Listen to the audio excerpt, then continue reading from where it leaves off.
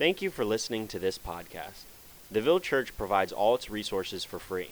If you have been blessed by this ministry, please consider giving financially. For more information on how to give and other resources, please visit www.theville.church. Right? And this past week has been something different, to say the least. It's been a really trying week for myself, and I think even for a lot of y'all in the church, if for any of y'all who've been keeping up with just kind of what's been going on with the papers and everything else. And it's been heavy. It's been really heavy. I kind of come from one of those, from the school where, like, if you cry, like, people punch you in your chest. Like, yo, man up, man, don't cry, yo. You know what I'm saying? But I've honestly been just weeping this morning. And I've been weeping over EVAC, and I've been weeping over just the process of kind of fighting for it, for what we think is right. I don't think I'm alone in this, because I think, when we talk about EVAC, for y'all who are aware of it, EVAC was something that was birthed while I was serving the church. I came up with the name for it. Me and Miss Donna Frio worked super hard. She's the hero in the middle of the whole process of working with the boys who are considered at-risk boys or whatever. That's what the school would call them. We call them at-hope boys. And we've accomplished amazing things. We have 5 of them in D.C. right now doing some amazing things with the, and just with the Department of Justice. And it's been an amazing trip. But I don't think until it became threatened that I really grasped how heavy it was for me and on my heart. But when I think about it, I just feel like EVAC is the churches, because I feel like when it comes to whether it's been financial or the time we've been able to put into them, it's been a gift from the church. It really, really has. And even with Miss Donna Frio being a member at this church and her being able to push through. And I know this is kind of vague to some people or whatever, but I can't go into all the details or whatever, and I don't know if it's actually necessary. But the other day or whatever, we went to the school board, and we kind of made our voice be heard and everything else. And a whole bunch of people from the church showed up. And I was so proud of the Ville Church, I don't even know what to say. Like, it literally felt like a paradigm shift in the room, because people stood up and they voiced their opinion in support of EVAC and what we were actually asking for. And everybody had their game face on. So it's just like, we play and we joke a lot, but everybody was just on their fist bump, like, kind of deal like that. So I just was like, crap, we got the eye of the tiger up in here. We couldn't howl in there. We would have howled in there or whatever. And but I could hear a couple people in the back like, like, like a little type of deal or whatever, you know what I'm saying? But it's hard when you fight to build something, right? And somebody else doesn't really care enough to really, it doesn't seem as if somebody else who may be in power over you cares enough to ask what it actually is, right? I kind of use this as an example to kind of explain what was going on. I said, imagine if your grandma makes these amazing pies or whatever, right? Y'all got to bear with me. My examples get a little corny. But imagine she makes these amazing pies, okay? And so somebody else comes along and says, we're going to make these pies, right? And we're going to call them, my grandma's name is Havana. And they're like, we're going to make Havana pies. And everybody's like, awesome. We're so glad you're going to make Havana pies, because we love Havana pies. But you're standing on the sidelines going, you don't even know what's in the recipe. You get where I'm coming from? And so, but you don't have the power to stop this train from moving, right? But nobody stopped to go, what's in the Havana pie so we can actually make the Havana pies right? I know y'all been doing this for a long time. Do you get where I'm coming from? So that's what I'm talking about right there, if that makes sense. I'll make sure the sermon's short, because I know y'all probably hungry now after the pie example. But I guess if I could describe where I'm at, I'm just kind of feeling the sting of politics, bureaucratic stuff, dealing with egos, dealing with pride, tasting a bit of my own ego in the midst of it. So this morning when I was trying to come up with a sermon, well, not this morning, but this week, I was just in this place where I was so angry, and I'm like, I don't think I can actually preach around this. So I want to just kind of let y'all walk through the process with me of what God has been doing in my heart as he's been helping me through this process, all right? So I'm going to jump through 50 million scriptures, and y'all just roll with me, all right? But y'all are used to that by now. We're going to speed through the scriptures. So one of the things that's been giving me comfort is to know how God feels about justice, right? His position, right? For justice and against injustice, and how he stands against oppression. In Micah 6:8, he says, he has told you, O man, what is good, and what does the Lord require of you but to do justice and to love kindness and to walk humbly with your God. He says do justice because justice is something you do. It's not something you talk about. It's something you actually walk in the midst of, right? In Job 11, he says, for the Lord is righteous. He loves justice. In Isaiah 59:14 through 15, it says this. It says, justice is turned back, and righteousness stands far away. For truth has stumbled in the street, and uprightness cannot enter. Yes, truth is lacking, and he who turns aside from evil makes himself a prey. Now the Lord saw, and it was displeasing in his sight that there was no justice. I don't know if you caught this statement right here, but it says, yes, truth is lacking, and he who turns aside from evil makes himself a prey. It's a grievous thing when if you turn to the side of doing the right thing, you actually become prey in the process. Do you get that statement? That's a problem. That's a problem. And God sits on high, and he stands and he looks at injustice, right? And he grieves over it. He grieves over it. If you look inside of Ezekiel 16:48 through 50, you see where the word talks about Sodom and Gomorrah. Usually when we talk about Sodom and Gomorrah, the first thought we get in our head is, oh, they fell for sexual sin, right? That's what the narrative has always been.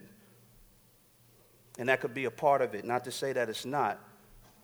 But in this scripture right here in Ezekiel, it says this right here.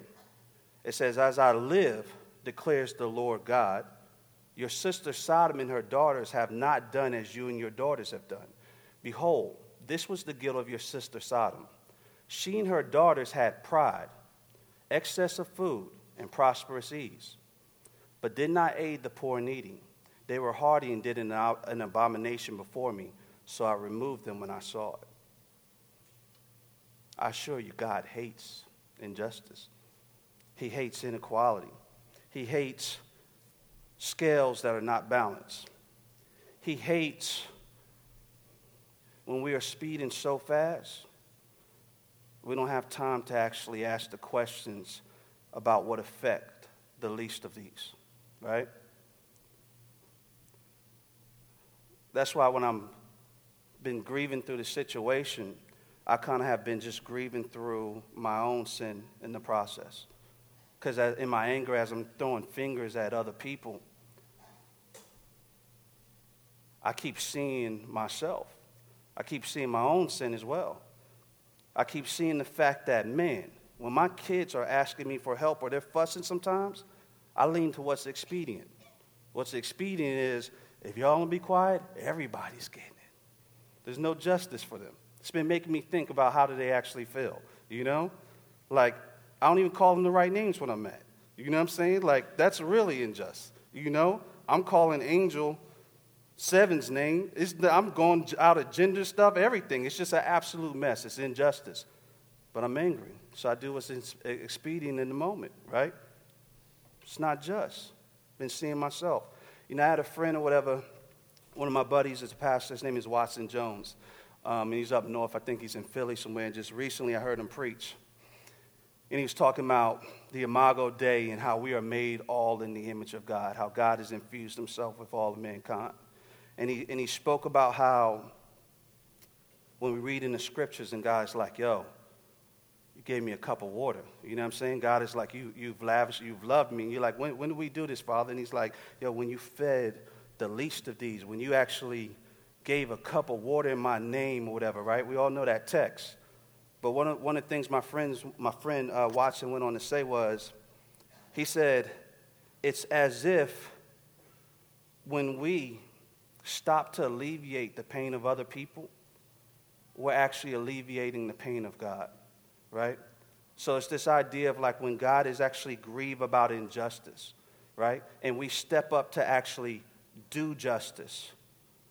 We, in a sense, begin to actually massage that place of hurt in God's heart that he actually has to. We have mercy, we have grace, and he's been slow to anger, but it doesn't mean he doesn't grieve what he sees. You get where I'm coming from? So like whenever you hear people ask the question, they're like, you know, one of my neighbors just said to me recently, he's like, he's at my birthday party, and he ended up getting $50 to go use to bless somebody with. And he was telling me one day, he said, Jay, he said, I don't really have any feelings about people on the side of the road or anybody suffering. I don't even think through that stuff. Like, I just basically don't care. And you know, so I was just encouraging him. I said, well, you know, talk to God and ask God what he would have you to do, right? Kind of using the opportunity to get him to just engage and think through some stuff. But he would definitely fall on the side of, for what? I've made it, I've got it, anybody could do it. But that's not how God looks at stuff. He doesn't look at it like that. Because he also looks at how structures are broken and how they affect people, right? He calls that injustice. Dom Helder Camara, who's Archbishop of Recife, which I believe is in South America. I could be wrong. Nobody, please don't look that up, because I won't be retracting it. I'll stand by it. That's what I've been taught this week. Stand by it no matter what. That's what's been done to me. I'm just playing. All right, anyway, he says, when I give food to the poor, they call me a saint. But when I ask why the poor have no food, they call me a communist. All right?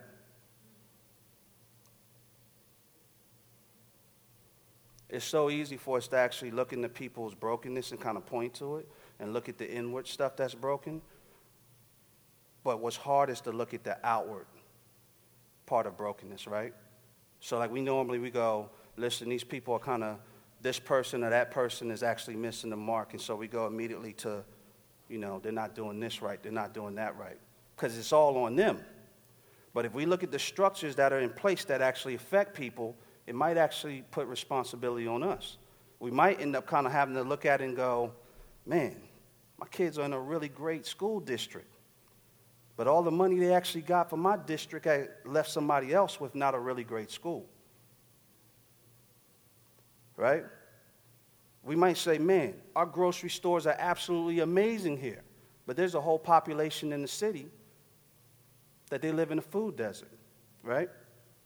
If we look at the numbers for the Zone 1 statistics in our city, what we see is infant death, murder, theft, all type of stuff is escalating. And we would normally just say, we would look inward and say, man, they need to get their stuff together. But if we look outward, then it would find us looking at a structure that's actually broken, that stands on people. It's not justice. Isaiah 59:15-16 says this. It says, the Lord looked and was displeased that there was no justice. He saw that there was no one. He was appalled that there was no one to intervene. So I ask y'all, who's supposed to intervene? It's God's people. We're supposed to intervene. Not meant to be in the cheap seats. Psalms 106:3 says, blessed are they who maintain justice. We call our judges justice, right? You're a justice, because that is the identity that they're called to walk and stand in, right? Without it, a society goes to pieces. Quick, fast. Without it in the home, it goes to pieces. We're called to intervene. We're called to be activists. And the lukewarm place is not safe for any of us. America has fallen into a Christianity where we kind of wear the title. Anybody can just say, yo, I'm a Christian. And then we're like, cool, you're good people. I'll tell you this right here. I get so tired. I get so many calls from meetings from people, and they're like, hey, Pastor Jay, we want you to come meet with so-and-so and this and that or whatever, good Christian people or whatever. And I'm like, nah, they're actually not. They're actually not. I said, I'm like, if I come to the table and sit with you and your buddy, when we find out your buddy's responsible for some crap in the city, are you going to call your buddy out? Then I'm not coming to the table with you. And I'm not giving them the credibility of being super Christian because you want to throw it on them. But this is the thing I kind of have to dance in all the time. I have to tell them, like, yo, I'm not your guy. I'm not your guy. I've already chose. I'm going to be a renegade in the process. And I might lose my reputation in it. That's what we're called to do. The Word of God says we're called to maintain justice, not staying on the side that looks like the winning side.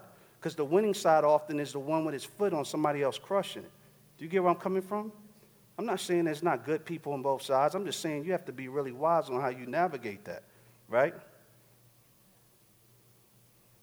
That's whether you're at the workplace, it's whether you're in the city, it's how you vote, it's everything you do. And I'm not going to tell you how to do any of that. But I'm just going to say that you need spiritual eyes and not carnal eyes. Because carnal eyes tell us, man, it's an awesome guy. He's Christian. Pray with this guy several times a week. He's awesome. Come on, man. Like I see him. I see what he does.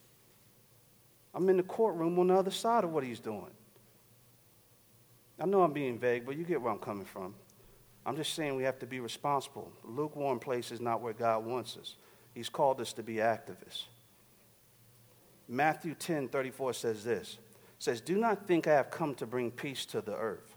I have not come to bring peace, but a sword. For I have come to set a man against his father, and a daughter against her mother, and a daughter-in-law against her mother-in-law. And a person's enemies will be those of his own household. Whoever loves father or mother more than me is not worthy of me. Whoever loves son or daughter more than me is not worthy of me. And whoever does not take his cross and follow me is not worthy of me. Whoever finds his life will lose it, and whoever loses his life for my sake will find it. The point is, truth is utterly expensive. It's expensive. We can't even have clarity on how to love our family and our kids without understanding the love of God. That's not why you have to be willing to lose your life. And in it, you'll find your life. And I know this is a hard word and it's a hard text. And I know it's something weighty. But I think that the exclamation point for me this week, and I think even for our church, is there's not room to play. There's not an in-between place to kind of dance and sit on the sidelines.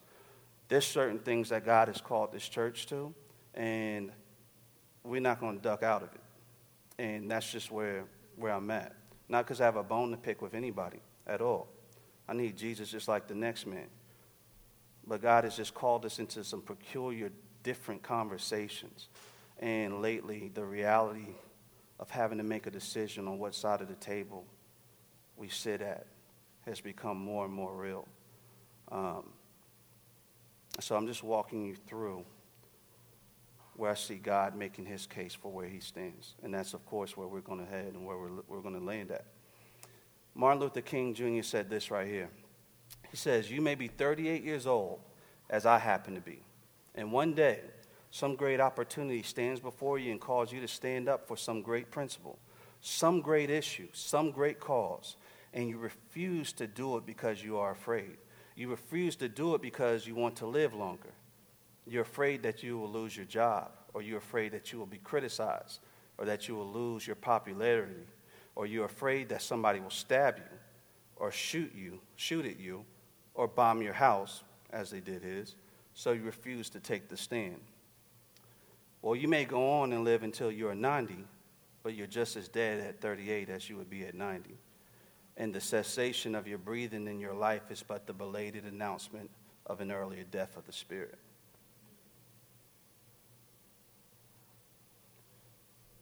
It's a heavy challenge. It's a heavy call.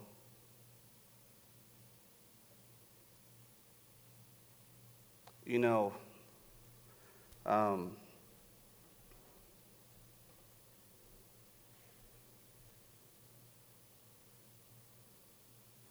whenever I get in a fight, which hasn't happened in 40 years, I don't know. Anyway, I'm getting old. Anybody want to fight after church?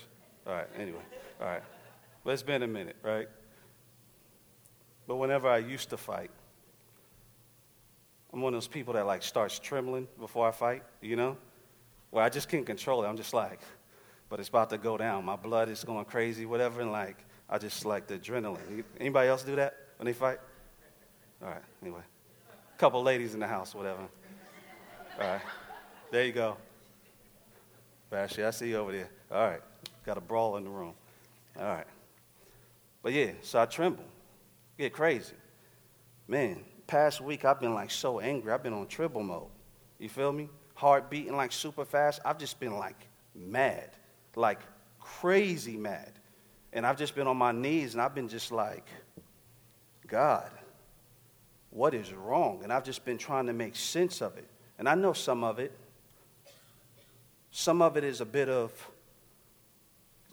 feeling like shame, a bit of feeling humiliation, a bit of feeling mad for watching my friend's name get dragged through the mud, a little bit of a feeling of, you know, some people running my name the wrong way, watching people's comments from the sidelines talk about stuff they don't know about, a little bit of wanting to do a backhand on a couple people real quick, you know, all of that.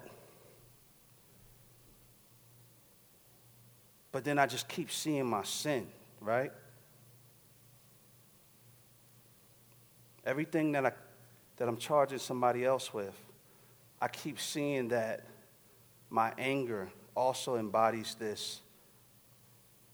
the same sin of the people I'm directing my anger at. Y'all get where I'm coming from? I don't know if you ever been there before or whatever. Like, you know, there's times I'm fussing with my wife and I'm calling her out, and she's just like, You're so right, because you just did exactly the same thing. And I'm like, crap, she got me. You know what I'm saying? I'm trying to point something out in her heart, and it comes back and it hits me. You know, the week before last, before the flood, Noah's flood, whatever hit last week on the church, Pastor Jeremy hit Luke 18 or whatever, right? Just read it really fast. It says, God, I thank you that I'm not like other men, extortioners, unjust, adulterers, or even like this tax collector. I fast twice a week. I give tithes of all that I get. But the tax collector, standing far off, would not even lift up his eyes to heaven, but beat his breast, saying, God, be merciful to me, a sinner. I was reading that the other day, and I just started thinking to myself, kind of when I was dealing with this anger, I was like, man, as soon as the tax collector starts thinking that he's actually better than the Pharisee, he becomes the Pharisee that quick. That fast. That fast. Once we lose our grip on our position in Christ, right? It flips that easy. You go straight up from being lavish in God's mercy and his goodness and grace till you go into this position where you're the Pharisee. You're the person that you swore you're not going to be like. Or the person that all your anger is kindled against, but you find yourself just like them. In the case of David, right, when Nathan called David out after he cheated with Bathsheba. Let me read this to you really fast. He said, and the Lord sent Nathan to David. He came to him and said to him, there was 2 men in a certain city. And, just a little critter over here. All right. Yep. All right. Nope. All right. That's my friend. Don't worry about him. That's Lewis. Don't worry. Him and a whole bunch of his cousins come through every now and then. It's all right. But it says hold on. Okay. All right. Cool. All right. Y'all straight? We straight? All right. I'm just playing. All right. And it says, and the Lord sent Nathan to David. He came to him and said to him, there were 2 men in a certain city, the one rich and the other poor. The rich man had very many flocks and herds, but the poor man had nothing but one little ewe lamb, which he had bought. And he brought it up and grew it up with him and with his children. He used to eat of his morsel and drink from his cup and lie in his arms. and it was like a daughter to him. Now there came a traveler to the rich man, and he was unwilling to take one of his own flock or herd to prepare for the guests who had come to him. But he took the poor man's lamb and prepared it for the man who had come to him. And listen to this. It says, then David's anger was greatly kindled against the man. And he said to Nathan, as the Lord lives, the man who has done this deserves to die. And he shall restore the lamb fourfold because he did this thing, and because he had no pity. Nathan said to David, you are the man, thus says the Lord, the God of Israel. Right? I read that to you because David, in the beginning of this story, which I didn't want to read the whole thing, but David doesn't go out to war with the rest of his army, right? So he's back at the palace chilling, right? He's on the porch, whatever, the kingly palace, has the crown kind of tilted to the side, right? And this gangster robe with bedazzled out is how I see it, all right? And he's out there chilling, silk pajama pants, no shirt on, with a goblet, like, what is it called? Is it called a goblet? Crazy big. And he's chilling, and he looks over and sees Bathsheba, who, by the way, has nothing to do with our term taking a bath. I don't know if that's true or not, but I'm guessing it does. But he sees Bathsheba, right? And he's like, Dad, he sends his boys over there. Go holler at her. Tell her the king want to talk to her real quick. Just real quick. Bring her back over here, right? His position, I know I'm making light of it, but there's this thing in the position that he stands in where he forgot that he got forgetful that a war was going on. You get where I'm coming from? Like he kind of fell asleep at the wheel when it comes to his leadership and his calling and his position. He didn't go out to war. He sent his people and he kicked back and kind of chilled. And the church has to get off of Christian chill mode. It has to get off of Christian chill mode. And I'm not saying walk around and be crazy and start mess. But what I'm saying is that we have to pick a side. Like, who do we actually serve? And what does it actually mean to be a Christian? Like, that can't be a blurry, vague line, right? Because it muddies the whole conversation. I'm sick of sitting across the table in debate from other Christians, and we have no idea what justice actually is. Like, we have two complete definitions. We have different definitions on whether people who are considered the least of these are even valuable, right? I'm sick of churches where the least of these actually can't walk in and even actually feel comfortable because they have to assimilate to our class thing we do or whatever it is, right? Like, God has called us to be brave and to break some of these walls down. I know I'm griping a little bit.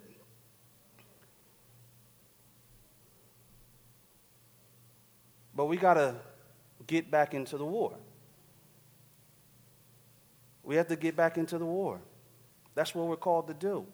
We're called to actually be in a fight. There is actually, there is a weightiness to following Christ, right? There's a weightiness to it. It's serious. You know what? I just left from the Acts 29 conference in Nashville, and I ran into a bunch of guys I think they were from Pretoria, Africa. And I couldn't shake. These dudes had like this look in their eyes that was just like not a joke. Like they weren't playing with the gospel. And I had a meeting with one of them, and they were just going through what they were dealing with in Africa and everything else. And it was just like, I'm like, yo, we at the palace chilling in America. These dudes are like not playing at all. They're like, this is a war. And like when they talk to you, they're like, brother, we need, because they have these deep voices, like, they're like, brother, we need you over there. The enemy is coming. There's voodoo. There's this and that and da-da-da-da. And they're like in the gospel is everything. It's everything. For them, it's the sword they're going to use to completely take down the giant. And there's no ifs, ands, or buts about it. And their hearts are unified in that. And so when you see them gather, it's not like, well, they're not just skipping through the conference. It was different. Like they were something different in the middle of all of this. And I just noticed them the whole time. And I'm like, these guys are moving different. Like either they're crazy or we're missing something, right? Or we're missing something. I don't want to get stuck trying to chill at the palace. We're called to be the church. The church is ferocious. The church has the cross and the blood of Jesus. And nothing can stop it and nothing can do anything with it.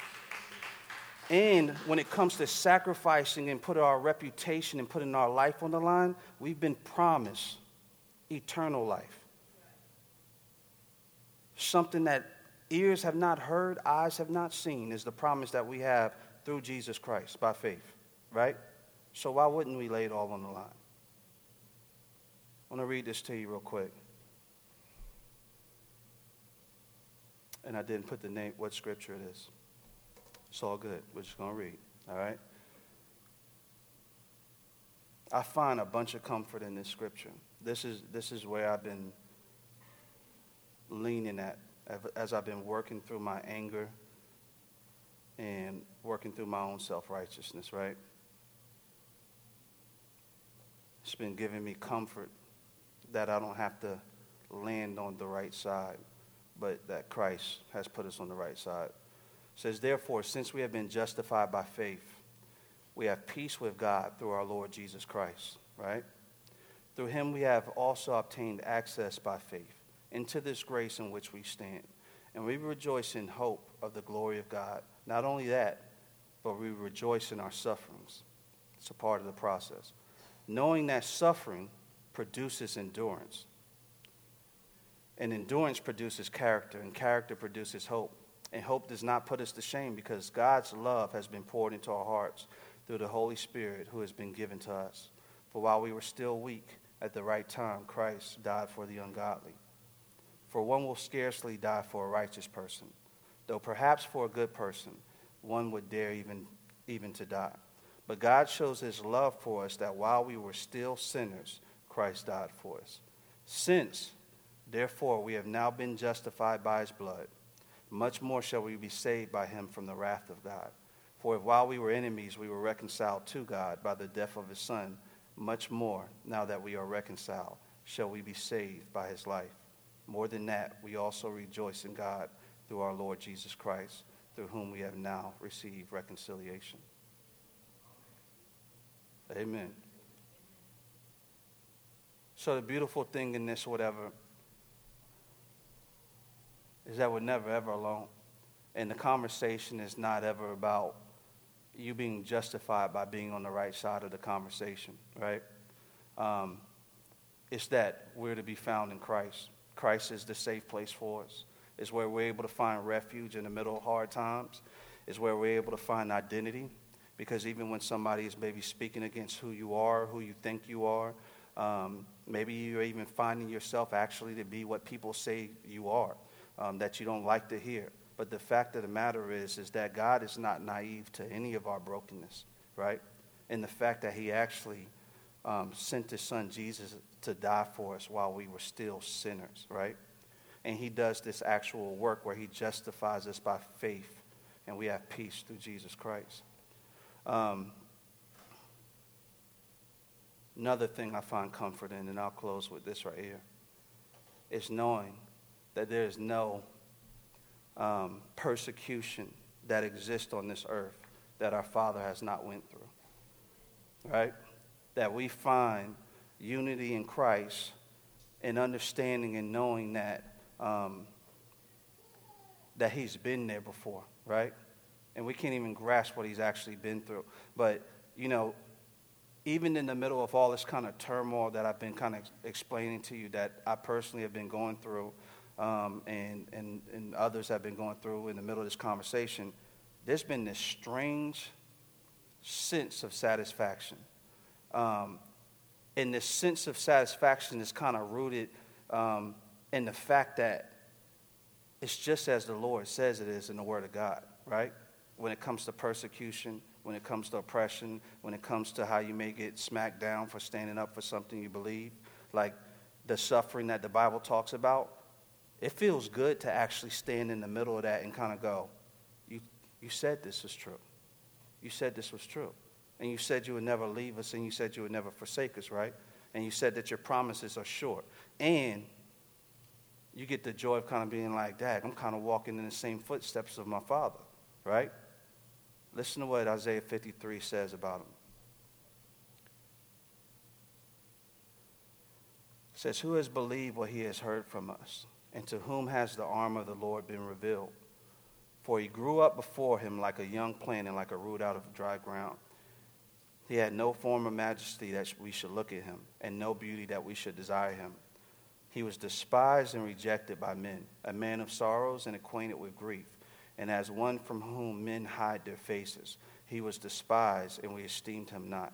Surely he has borne our griefs and carried our sorrows, yet we esteemed him stricken and smitten by God and afflicted. But he was pierced for our transgressions. He was crushed for our iniquities. Upon him was the chastisement that brought us peace. And with his wounds we are healed.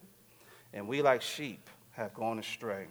We have turned everyone to his own way. And the Lord has laid on him the iniquity of us all.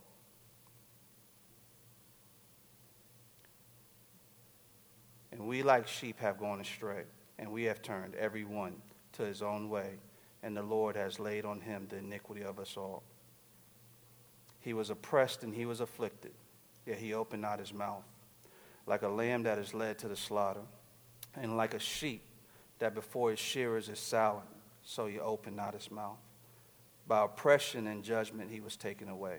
And as for his generation, who considered that he was cut out of the land of the living, stricken for the transgression of my people. And they made his grave with the wicked, and with the rich man in his death, although he had done no violence, and there was no deceit in his mouth. Yet it was the will of the Lord to crush him. He has put him to grief. When his soul makes an offering for guilt, he shall see his offspring. He shall prolong his days. The will of the Lord shall prosper in his hand. By the way, we're his offspring, and we're called to walk like him. And 11 says, out of the anguish of his soul he shall see and be satisfied. By his knowledge shall the righteous one, my servant, make many to be accounted righteous, and he shall bear their iniquities. Therefore I will divide him a portion with the many, and he shall divide the spoil with the strong, because he poured out his soul to death and was numbered with the transgressors. Yet he bore the sin of many and makes intercession for the transgressors. Let me pray. Dear Heavenly Father, Lord, we praise you, Lord.